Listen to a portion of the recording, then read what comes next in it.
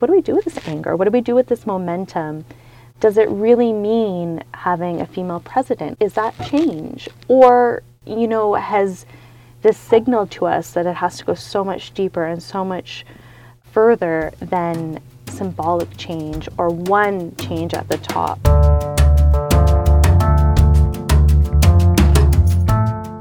I'm Michael Tamblyn, CEO of Rakuten Kobo.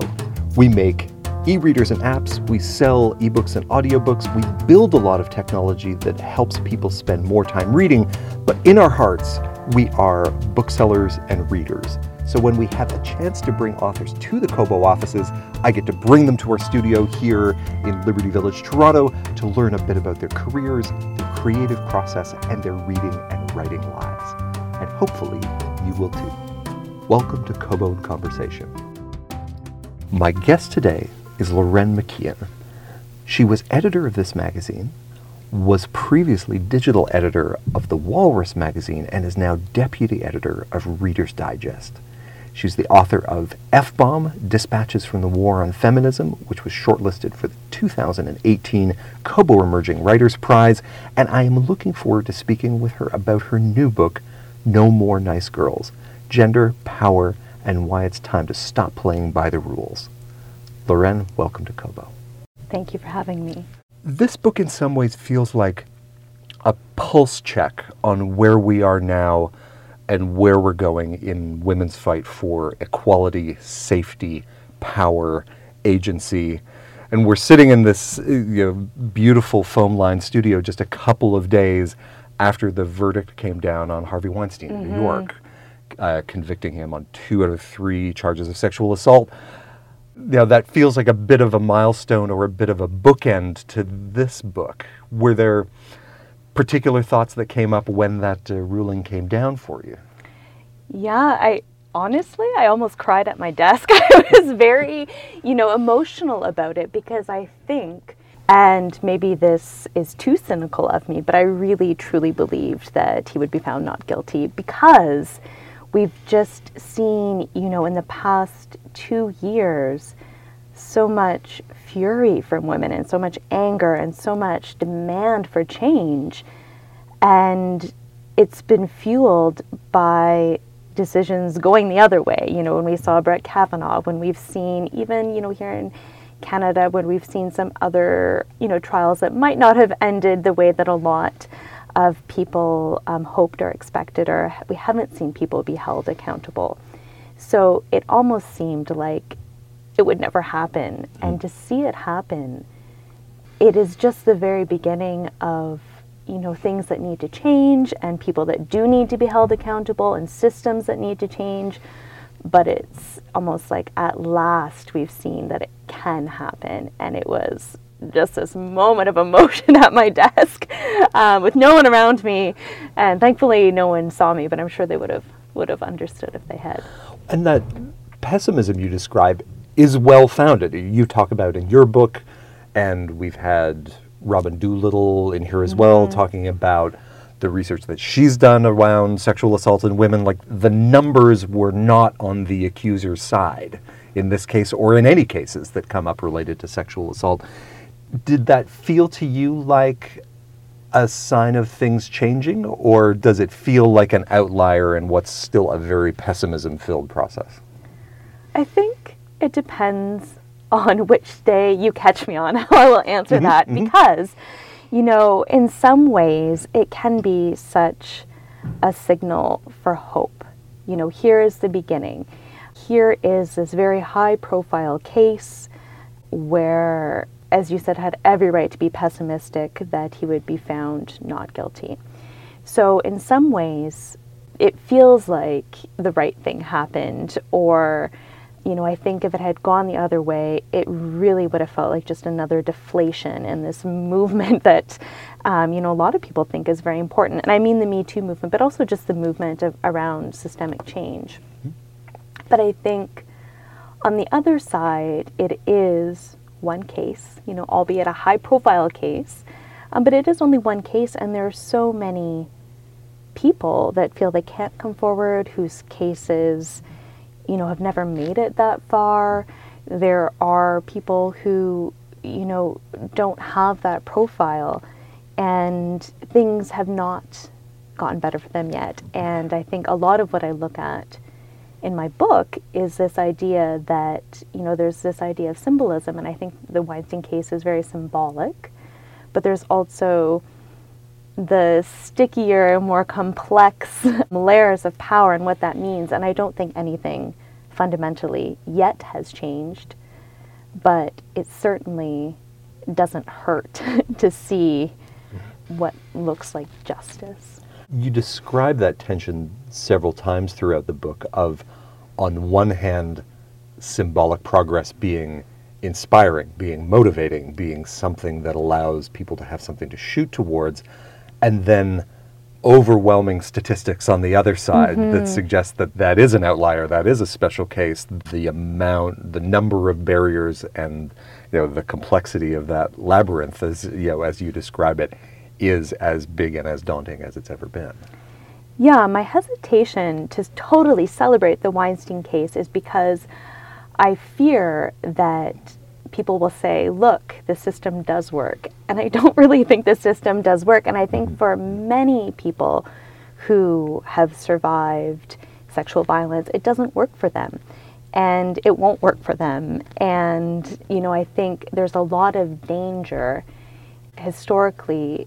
And even now we hold up, these big symbolic victories, and they are important. And I'm not saying we shouldn't celebrate them.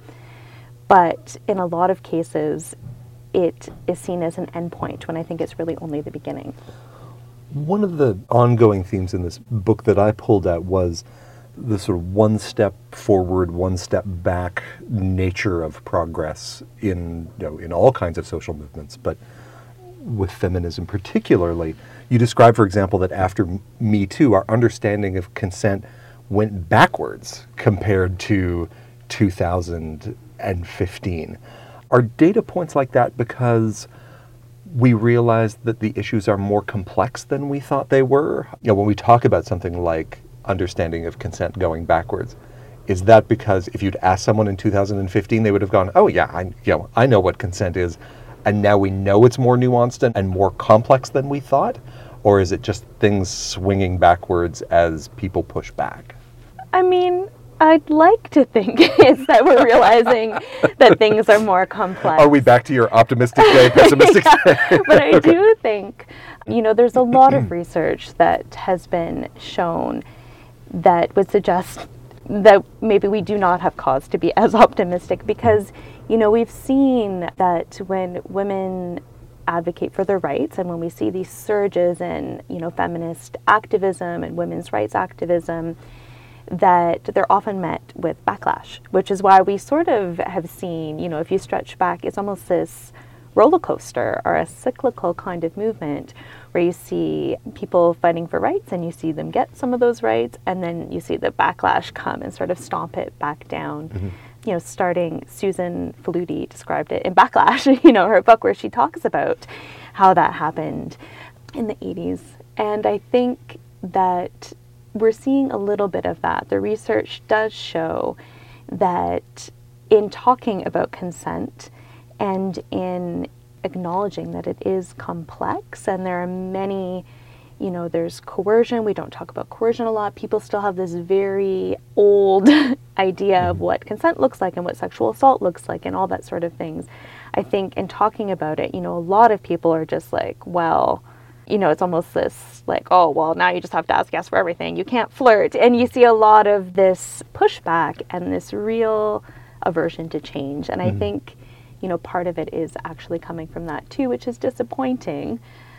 But we are talking about it, which is a huge change. And that does make me feel optimistic. You had finished up your previous book, F-Bomb, and we're starting to think about this new book, No More Nice Girls. What were the things that you wanted to try and bring together? What were the questions that you wanted to make sure got answered as you were assembling this book? Yeah, so F-Bomb finishes right at the Women's March on Washington. So that is, it's the like end point. It is. Yeah. And, I think at that time, no one really knew what would happen. And it's so interesting when I started researching F-bomb, and I remember saying, you know, we're in this point and I can see the anti-feminist movement rising. I could see Donald Trump winning, and people are like, what are you talking about? Like, you know, we're not there. People wear feminist t-shirts, you know, there's feminism on their pencil cases or whatever. You know, it's cool to be a feminist now. And I said, you know, I don't really think so. I think we're in that backlash moment. So when we had the Women's March on Washington, for a lot of people, it was like this wake-up call, because they were in this moment where they were like, feminism has won. You know, we're there. Everyone's a feminist now. And then they started to see... And just wait, we're going to have a female president soon. Yes, It's going to be right? great. You know, a lot of people had really lived in almost a sort of, you know, happy denial that there was this anger and this backlash bubbling up. So, you know, F-bomb ended there, and then I started touring it. And when I was touring that, people were becoming so much more, you know, active and awake and engaged. And the questions were, okay, we're angry, but now what? What do we do? How do we change this? What would that actually look like? That's a huge question. And, you know, one book can't answer that. And I think there will be many books and many important books that will come out on this subject.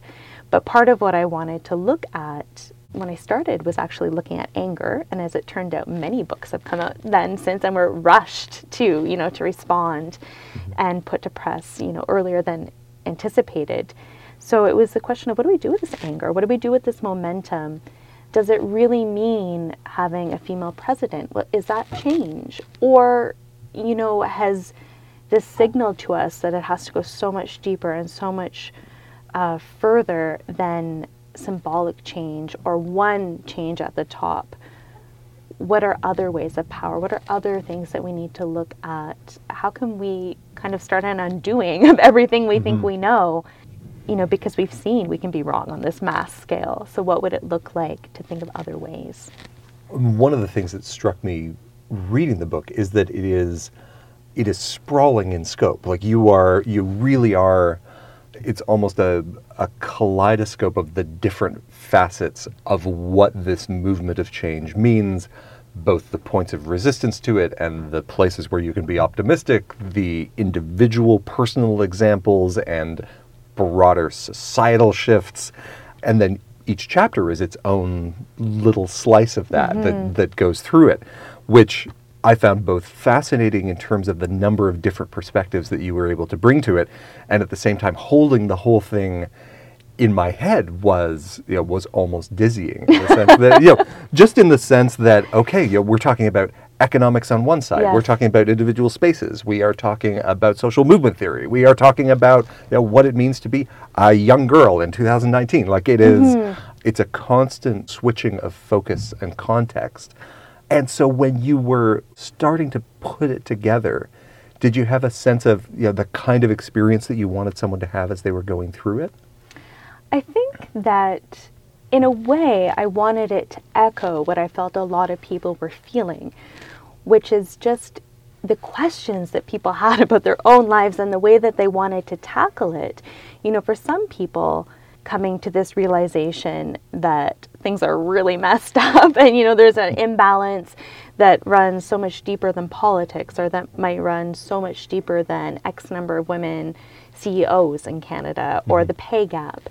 For a lot of people, it became almost like a domino effect, which is kind of like that kaleidoscope. It was like, well, I feel like I don't have power here, and that's really opened up how I might not have power here. And then I realized, this is connected to that. It was really this kind of eyes wide open moment. And I think that, it can feel like you have that. And, I think it's important to look at how it's all connected.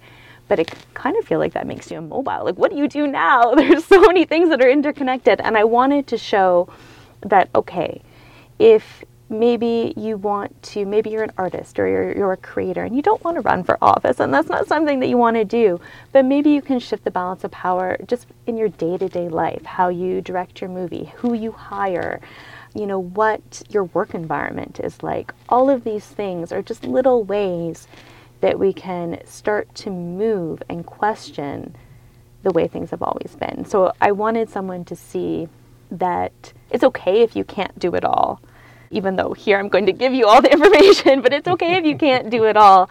But what could you do? And what in your own life can you do to shift power or move power or think of leadership and success differently?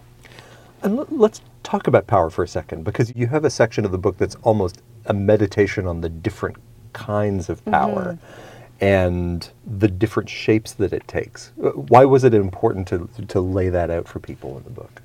What I learned when I interviewed people, and I interviewed many people for this book because I did want to push back past the idea that power is just politics or power is just business, these very traditional ways that we think of power and change. Or just the ability to tell people to do things. Yes, yeah. Just being able to, say something, and people will do it. But what I learned when I started talking about power to people is that everyone defines it differently. There are so, people have, yes, maybe this idea of, white man in a suit and tie yelling at people, but for other people, it might look very different. And they might already be thinking of power differently, in terms of community activism. Maybe motherhood might be power to them. Maybe being able to have control over their own lives or their own bodies might look like power. So I wanted to acknowledge that it is incredibly difficult to define what it means. And even talking to people that study power, I remember interviewing one person and just asking him, like, am I way off base here? Is this really hard to define? He was like, I've spent my whole career trying to define it, And there's this whole study, and people have historically been unable to sort of grasp what it means, because it can mean power over a group. It can mean power over your own life and your own decisions. It can mean, power to enact change, power over social movement. And in a way, that's confusing. But in a way, I think it's also incredibly freeing, because it leaves us so much room to redefine and reimagine what success and power can look like for people who maybe haven't traditionally felt like they've had it. Mm-hmm. And you described the scene so well, talking about Christine Blasey Ford, where, even in the face of confronting an accuser and not having the effect that she was hoping for, not being able to stop that nomination, there was power in speaking truth to power, in asking those hard questions, in forcing that hard conversation. And it's not maybe the kind of power that we would like, but it doesn't make it less impactful. And it is another kind. It almost feels like we need more words for it, for the many different variations that show up. Mm-hmm. You describe Me Too not just as a force for change or a mechanism for finding people who have done wrong and holding them to account, but as a force for healing. And I was wondering if you could talk a bit about that. Mm-hmm. I spoke to a lot of people who maybe had come forward before Me Too and had had a very different experience and a very different public reaction. But I also went to events, held not post Me Too, because we're still ongoing, but, during this time when it seemed like everyone was talking about it.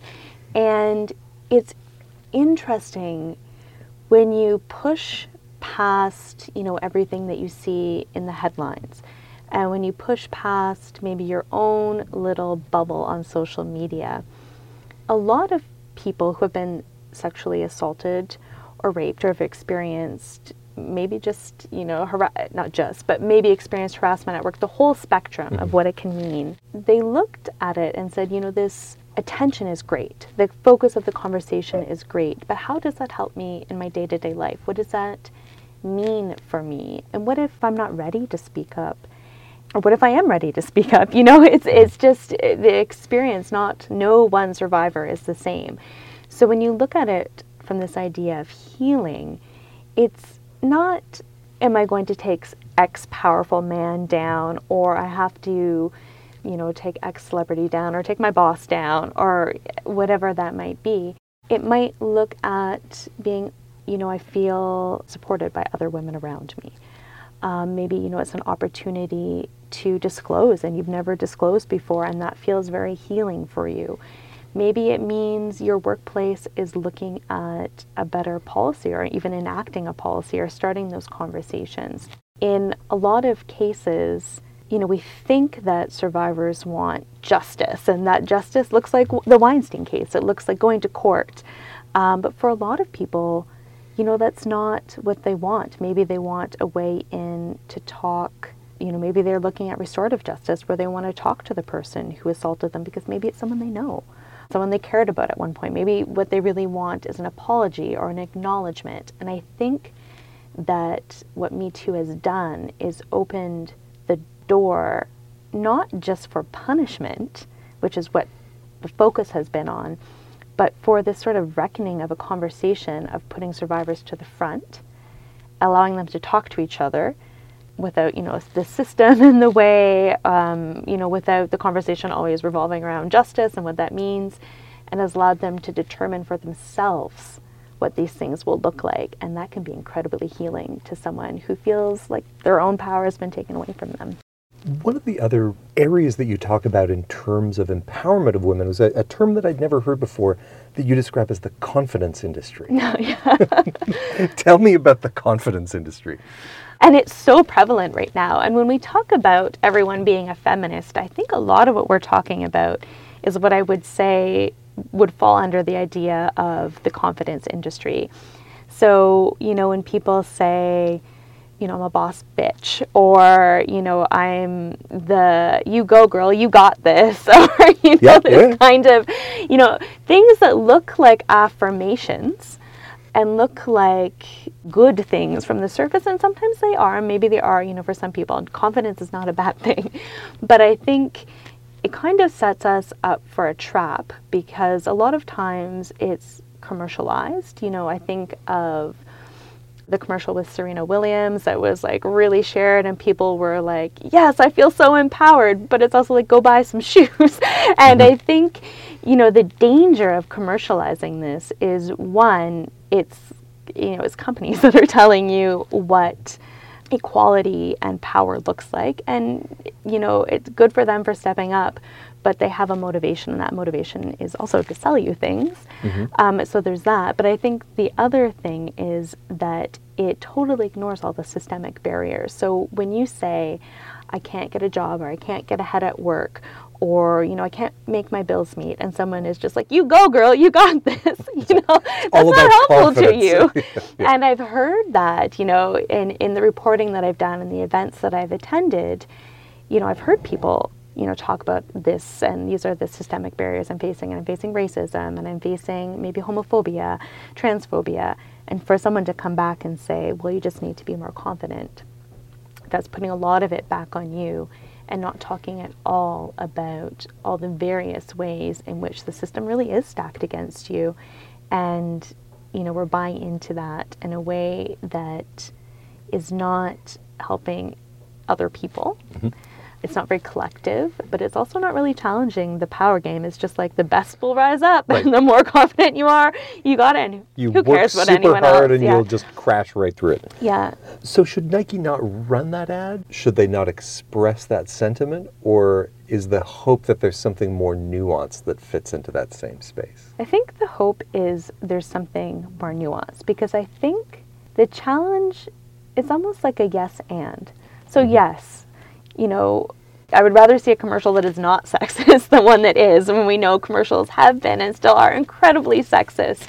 So I'd rather see one, that is on the right side of that. But I think the challenge then becomes, we all feel good, and Nike feels good, and Nike looks good, but nothing changes. So who do we really, can we leave these conversations and this idea of how far we've come in the hands of someone whose vested interest is just to get us to buy more stuff?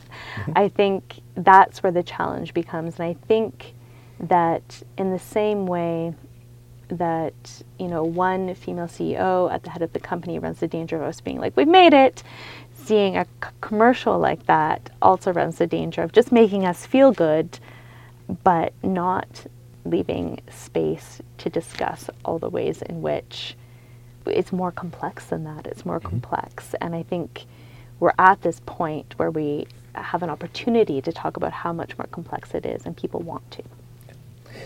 And then separately, or kind of pulling on one of those themes a bit, you talk a fair bit about when women do get to the top, when they, the ones that do manage to crash through, navigate the labyrinth all the way up, it's not that great at the top either, if to be a woman who's reached the top of some of those power structures. Right, it's almost like you lose no matter what. You lose even when it looks like you're winning, often. And the reason for that is because we've put a lot of investment in making it to the top and thinking, okay, I've played the game perfectly, I've, clawed through, I'm at the top now, this is what equality looks like, I am here, I have done it, look, everyone else, you can do it too, and things are good. But the research doesn't really support that at all. And a lot of the reason is because when you make your way to the top and you've played by the rules, oftentimes you haven't changed company culture at all.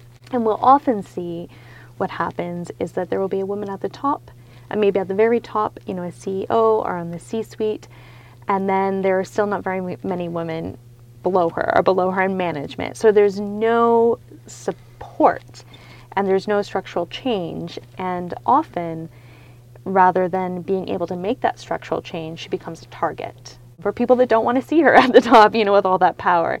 And some of the studies are just mind-blowing. You look and you see if you're at the top as a woman, you're actually more likely to be sexually harassed. And you think, that doesn't make any sense. But then if you pause and think about it, you're like, well, no, it does, because it's about power. And someone doesn't maybe want to see you have that power, and you have a bigger target. You're more likely to be fired because it's easy to be like, well, she couldn't hack it. Let's hear, And there's so much that hasn't changed that is still ingrained in us, that until that changes, continuing to play by these same rules and have the same definition of success really isn't getting us anywhere. And other studies have shown that when those things do change, when there are more women at the bottom too, in the middle management, that is when things start to change. It's when the whole system shifts that we actually see the change that we're looking for happen. Some of the statistics you brought forward around female CEOs were especially illuminating.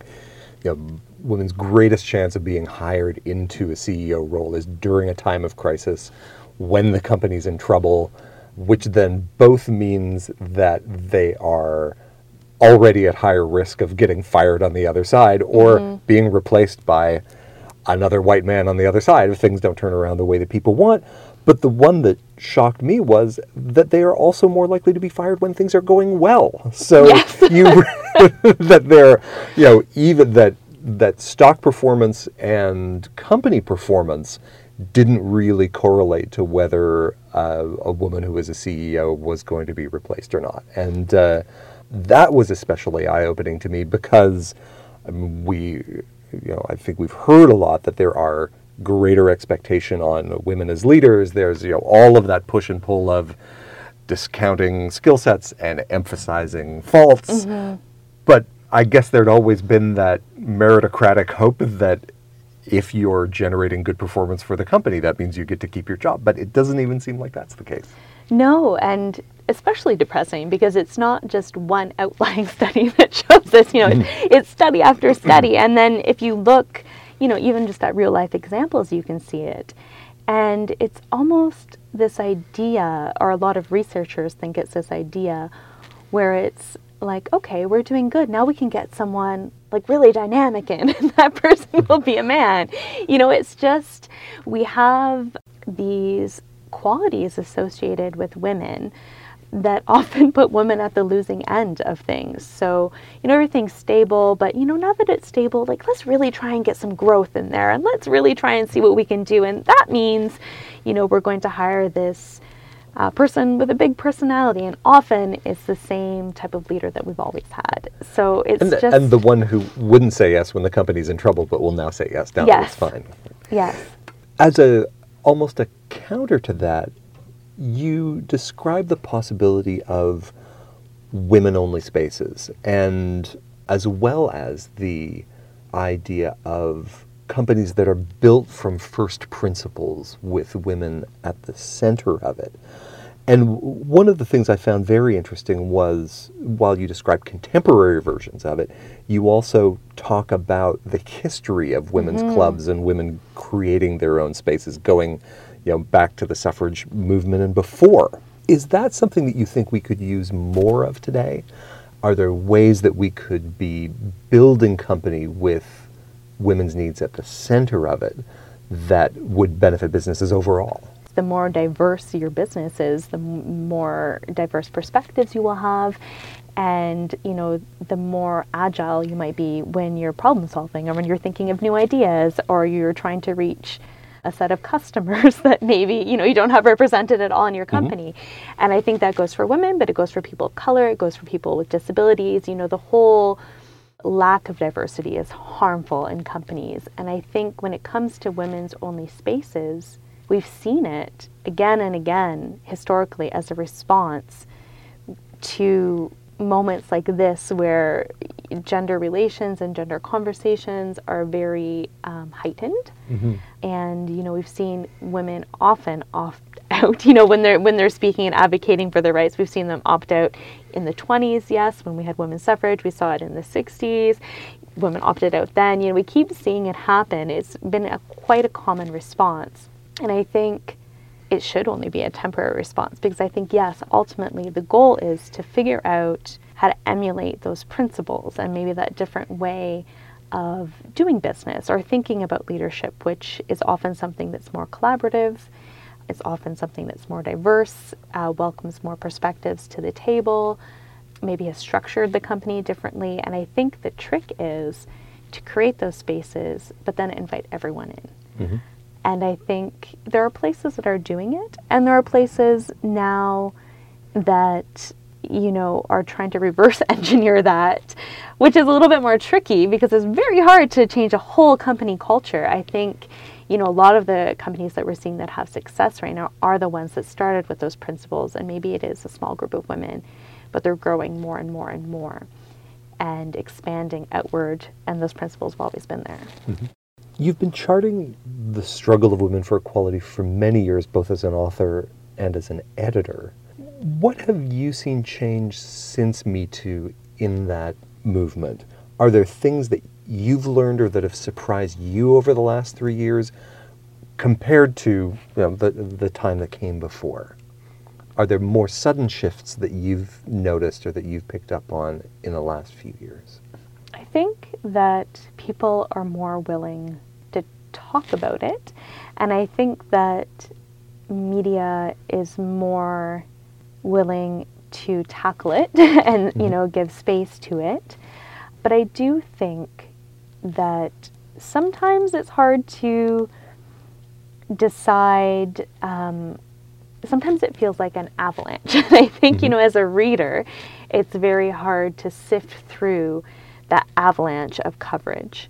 And I think that's sometimes where we might see a backlash come, or where we might see people kind of tune it out. Because even if you're invested in these issues, it can be very hard to hear day after day after day to be reminded of, your trauma or someone else's trauma. That's exhausting too. So I think, as an editor and a writer, I'm so happy there's more of an appetite for it. But I think we have to figure out different ways to cover it and approach the conversation, because I don't think the endless cataloging of horrible things is all that should be happening. I think we should start thinking about where we go now and what different models of power look like. I think we can start talking about different ideas of justice and what restorative justice looks like, and also talking about the conversation, and this predates Me Too, but we assume a very default white straight conversation, even in feminism. And I think what's really changing is we're realizing very rightly that the conversation has to expand past that. And we can't only, as media, focus on this idea of who the perfect victim is. And we have to start telling these more complex stories. And because I think we're ready. I think we're ready to do that. I think of my own daughter just coming out of high school, who is vocal and active and well-versed in intersectional feminism and has kind of grown up through this particular slice of feminist history.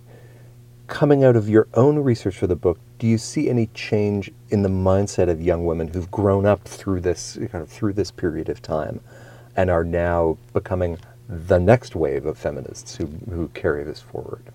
They give me so much hope. I think they are amazing, yes. And I think, for F-Bomb, my first book, I interviewed many young feminists, and I remember people would show up at events and they would have started reading it and they'd be like, wow, this book is really depressing. And I'd be like, wait until you get to the end, because I talk to the next generation of feminists and they will give you hope. And I think, some of those ideas certainly are carried on in No More Nice Girls, where I also talk to young women at the end, and you're seeing women certainly go into feminism with this intersectional approach, which is amazing. But you're also seeing people question the idea of gender and what it means and how that serves us and how it doesn't serve us. And it's this generation that is ready to be like, well, why have we always done it this way? And that doesn't make sense. And let's try and change it. So I think that gives me so much hope. And I think, though, they're also facing very, very real challenges of also growing up in this world that's hyper attuned to how they look and how they're always, their lives are very public. And I think that is a struggle that a lot of young teens face. And I've talked to many who, do have that battle where they want to embody feminist ideals, but they're also, living in this world that is not always kind to them. So I think, it's up to us to help question that and, look at that and, and change that stuff too. I remember speaking to a young feminist who told me just about the horrible sexual harassment she faced in high school. And she was like, I'm a feminist now, but when I started this school year, I wasn't, and I didn't even know what that meant, and I would never have said I was a feminist because this harassment would have been even worse. So I think we also have to be careful of assuming, even at a young age now, even with so much change and so much positive change, that it's still easy to speak about these issues, because I don't think it always is. This gives us a good segue to talk about younger Lorraine McKeon. And these are some of the questions I get to ask each of the authors who comes on Kobo in conversation. What were some of the most formative books for you as a child? Well, I've always been a bit of a book nerd, and I guess a bit of a nerd too. Just a straight nerd. Just call it. Just own it. A straight nerd. Yeah. So I think, I really gravitated when I was young to books that took me out of the world, out of the world as we know it, and kind of did imagine different futures or different, places, especially for young women. So I read, the Wrinkle in Time books over and over and over again. And then I read, of course, Lord of the Rings and The Hobbit and, all of those, which are very male heavy, but, imagine different worlds and you can imagine yourself in them. I read a quirky little book called The Phantom Tollbooth over and over again, and I'm always delighted when I find other people that have read it, because I feel like, I feel like it got forgotten in that period, and Roald Dahl and, these troublemakers. So I always gravitated to just anything with imagination, and, often that meant elves, but not always. And I think, and I read so much. I remember I was definitely one of those kids where their parents are like, you gotta go outside. You can't just spend the whole summer reading a book. You went to summer camp with your suitcase of books? Oh my gosh. Yeah. I hated summer camp. I was like, just let me go home and read. We didn't have TV either. So it was just we didn't have a computer. My parents didn't think computers were going to catch on. So we were just, it was the right environment to become a book nerd. So growing up, was there a first book that caught you in terms of your development as a feminist? I think that when I was like young. You know, I always gravitated toward stories that had female protagonists. But I think that a lot of my own feminist awakening didn't really come until I took a gender studies class in high school. Because Good high school. yeah, I was part of I didn't realize that was not normal. Like I thought every high school had those, and it wasn't until later on in life when I realized that's not true. And I discovered later on we had one teacher, a male teacher, who just pushed for it and created the curriculum so that we could take it. And that was sort of my awakening. And I was already thinking about sort of these things and, you know, noticing it in my own life. But it wasn't until I took that class that I started to sort of develop the language to talk about it, or, you know, realized that there were other people that were also thinking about it, because that's not always, especially when I was in high school, you know, there weren't a lot of young women getting together to talk about feminism, and you had no sort of way, and it was kind of even considered then to be like a bird course, right? Like you took it because it would be an easy pass, and but there were a few of us that just, you know, dove right into it and went to the library and took out those books and took out other books, you know, all the classics, you know, the beauty myth, you know, reading all of, you know, the essays and all of that sort of stuff, and those early feminist and bell hooks and all that sort of stuff. And that was sort of the initiation into it. When did you first start to think of yourself as a writer as opposed to just being a reader?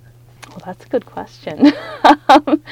I think, you know, it was something that I always wanted.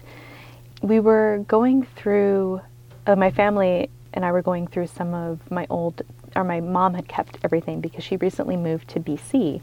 So we were going through all of the things that she had kept while she was downsizing. Yeah. And, you know, you see all these little books that I made when I was a kid. It was like a story of a life of Lorraine McKeon. And, you know, there was like, I wrote a very embarrassing origin story for myself when I must have been like 7 or 8. Oh, tell me you saved it. Oh, it's there. Excellent. And, you know, there's stories that I, like, books that I made about people living in the clouds and someone living in a rainbow. So I think I always wanted to be a writer. But I think, you know, it takes a while to think of yourself that way, because it's just hard to wrap your mind around sometimes. You're like, oh, I wrote a book and here it is, and it's a physical object. Yeah. But I think, you know, I've always wanted to be a writer. So which books were most impactful or most formative for you as you were becoming a writer, as you were starting to build that craft? Yeah, so I went to school for journalism, which was quite a shift from being someone who was very quiet in their own world, thinking about elves and, you know, whatever else, to go and start, you know, talking to people and wanting to know about their lives. I'm going to have to ask people questions and talk to strangers. Yeah, we did a streeter on the first day of journalism, and we were sent to the Eaton Center, and I thought I was going to die.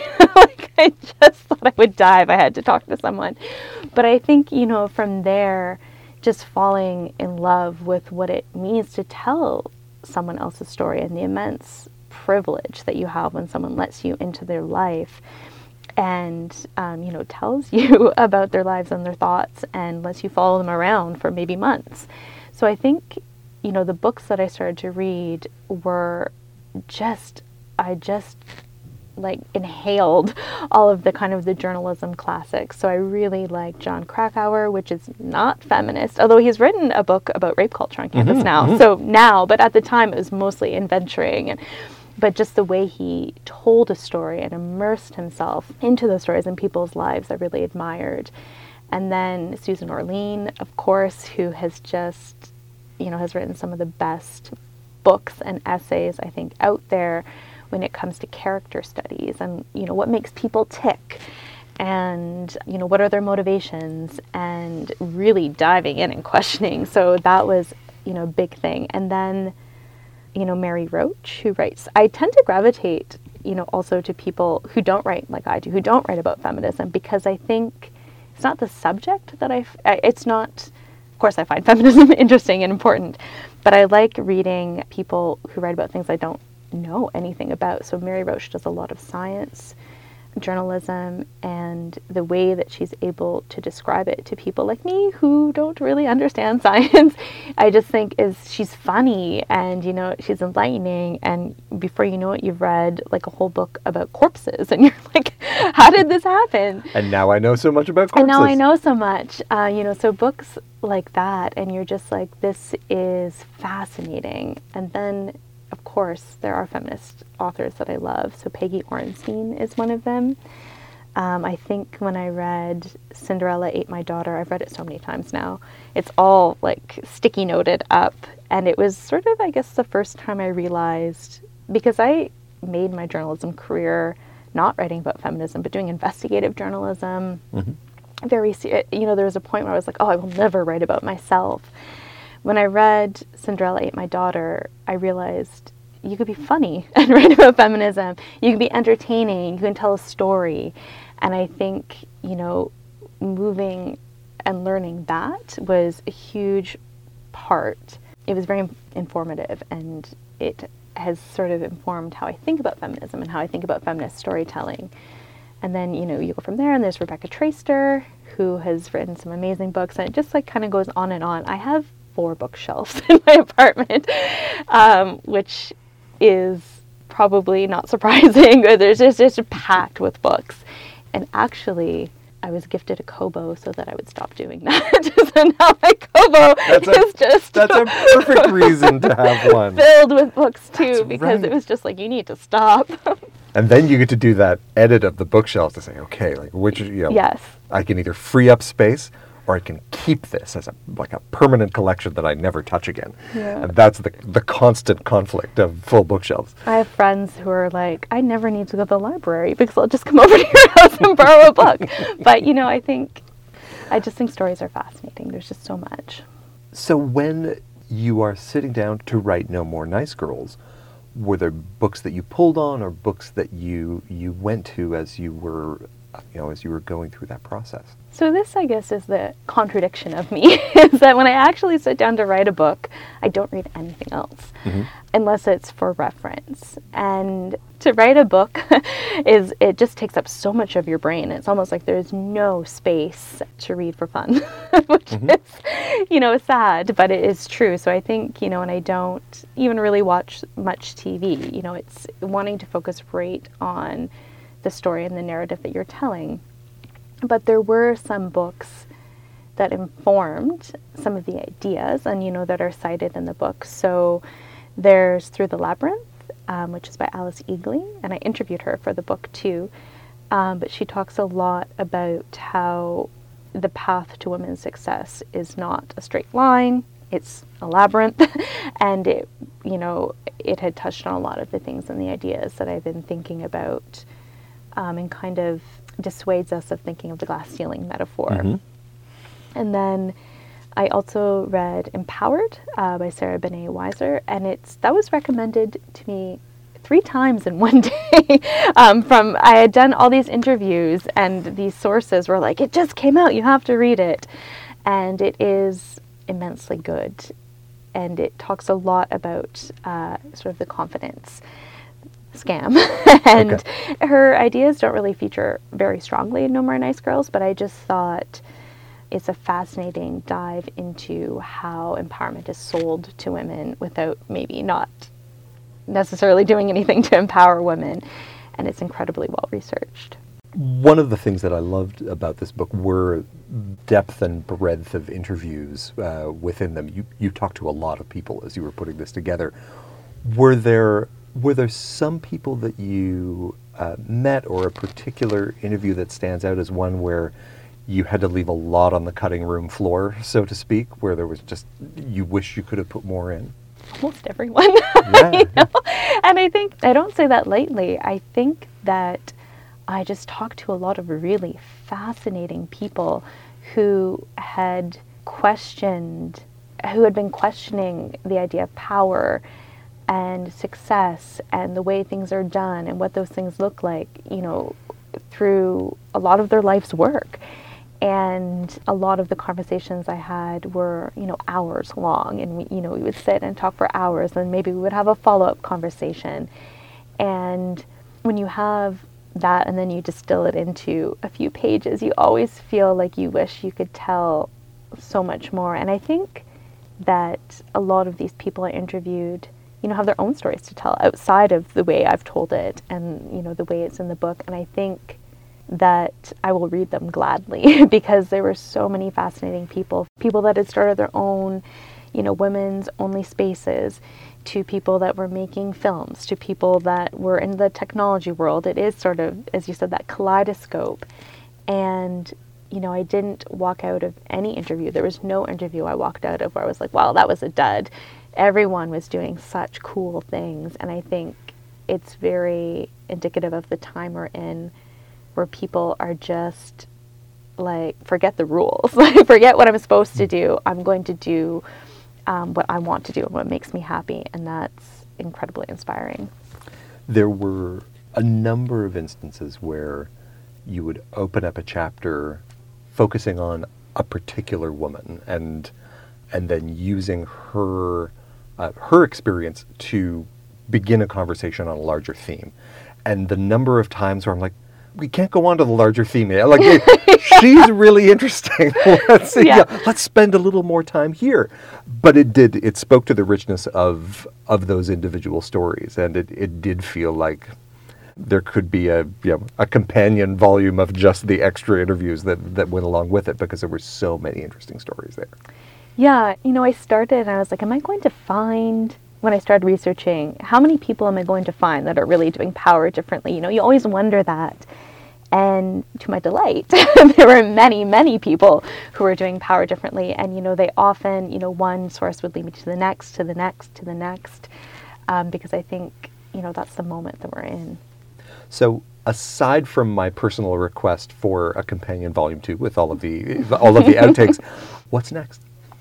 Oh, gosh. So, I'm not sure. What I've been looking at and working on a lot is actually looking at boxing, a book on women's boxing. And I mentioned very, very briefly in No More Nice Girls that I box.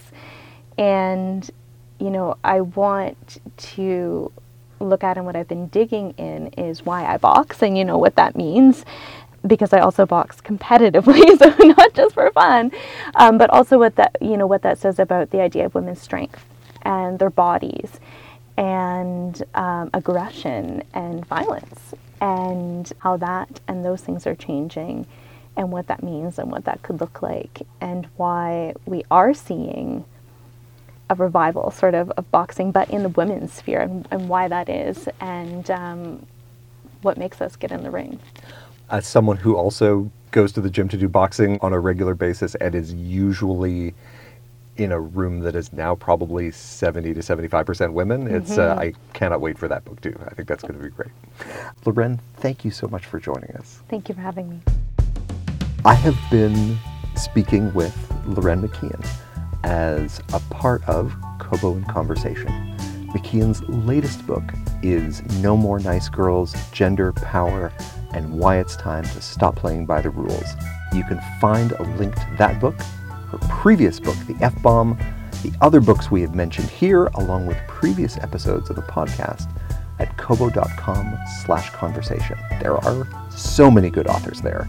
Shore up our self-esteem and our need for reassurance with a rating and a review, and also check out our sibling podcast, Kobo Writing Life, all about the nuts and bolts of making it as an independent author. And thank you for listening.